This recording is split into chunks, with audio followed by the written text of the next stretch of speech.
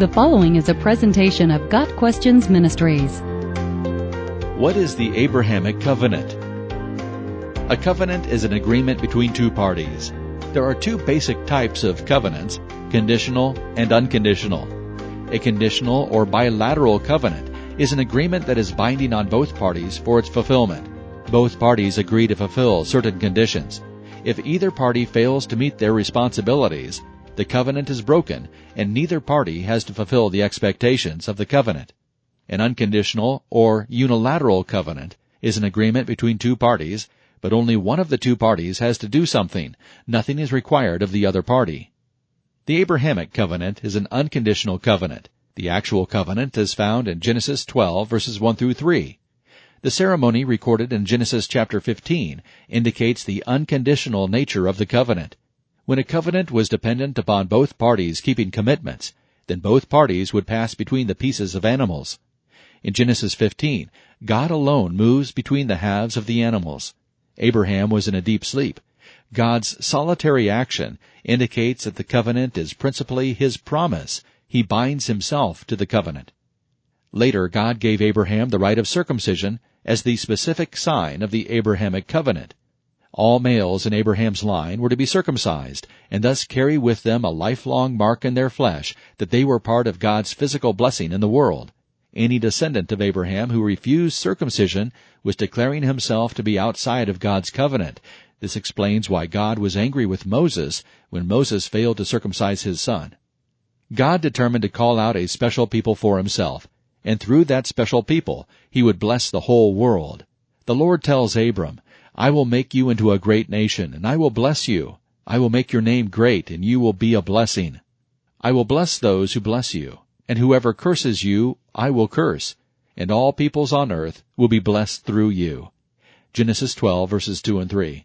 Based on this promise, God later changed Abram's name from Abram, meaning high father, to Abraham, meaning father of a multitude, in Genesis 17, verse 5. As we've seen, the Abrahamic Covenant is unconditional. It should also be taken literally. There is no need to spiritualize the promise to Abraham. God's promises to Abraham's descendants will be fulfilled literally. The Abrahamic Covenant included the promise of land. It was a specific land, an actual property, with dimensions specified in Genesis 15, verses 18 through 21. In Genesis 13, verse 15, God gives Abraham all the land that he can see, and the gift is declared to be forever. God was not going to renege on His promise. The territory given as part of the Abrahamic Covenant is expanded in Deuteronomy 30, verses 1 through 10, often called the Palestinian Covenant.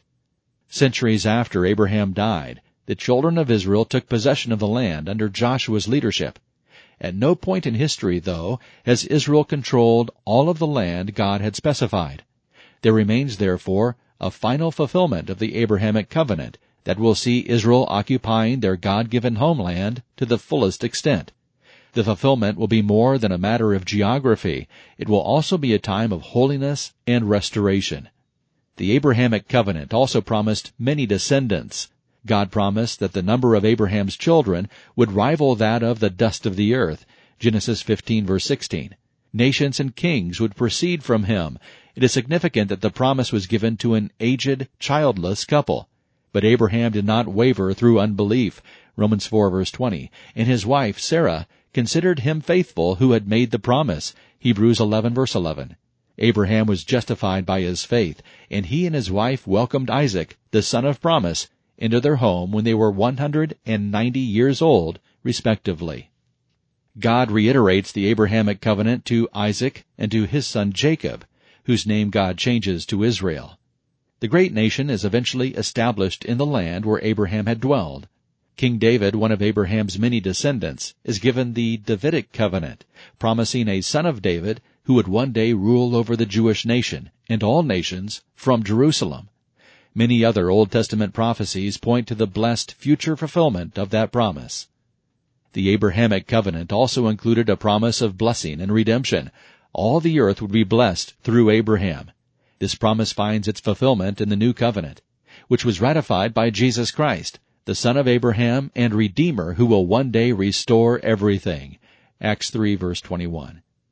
5 times in Genesis chapter 12, as God is giving the Abrahamic covenant, He says, "I will." Clearly, God takes the onus of keeping the covenant upon Himself. The covenant is unconditional. One day Israel will repent, be forgiven, and be restored to God's favor. One day the nation of Israel will possess the entire territory promised to them. One day the Messiah will return to set up His throne, and through His righteous rule, the whole world will be blessed with an abundance of peace, pleasure, and prosperity. Got Questions Ministry seeks to glorify the Lord Jesus Christ by providing biblical answers to today's questions. Online at gotquestions.org.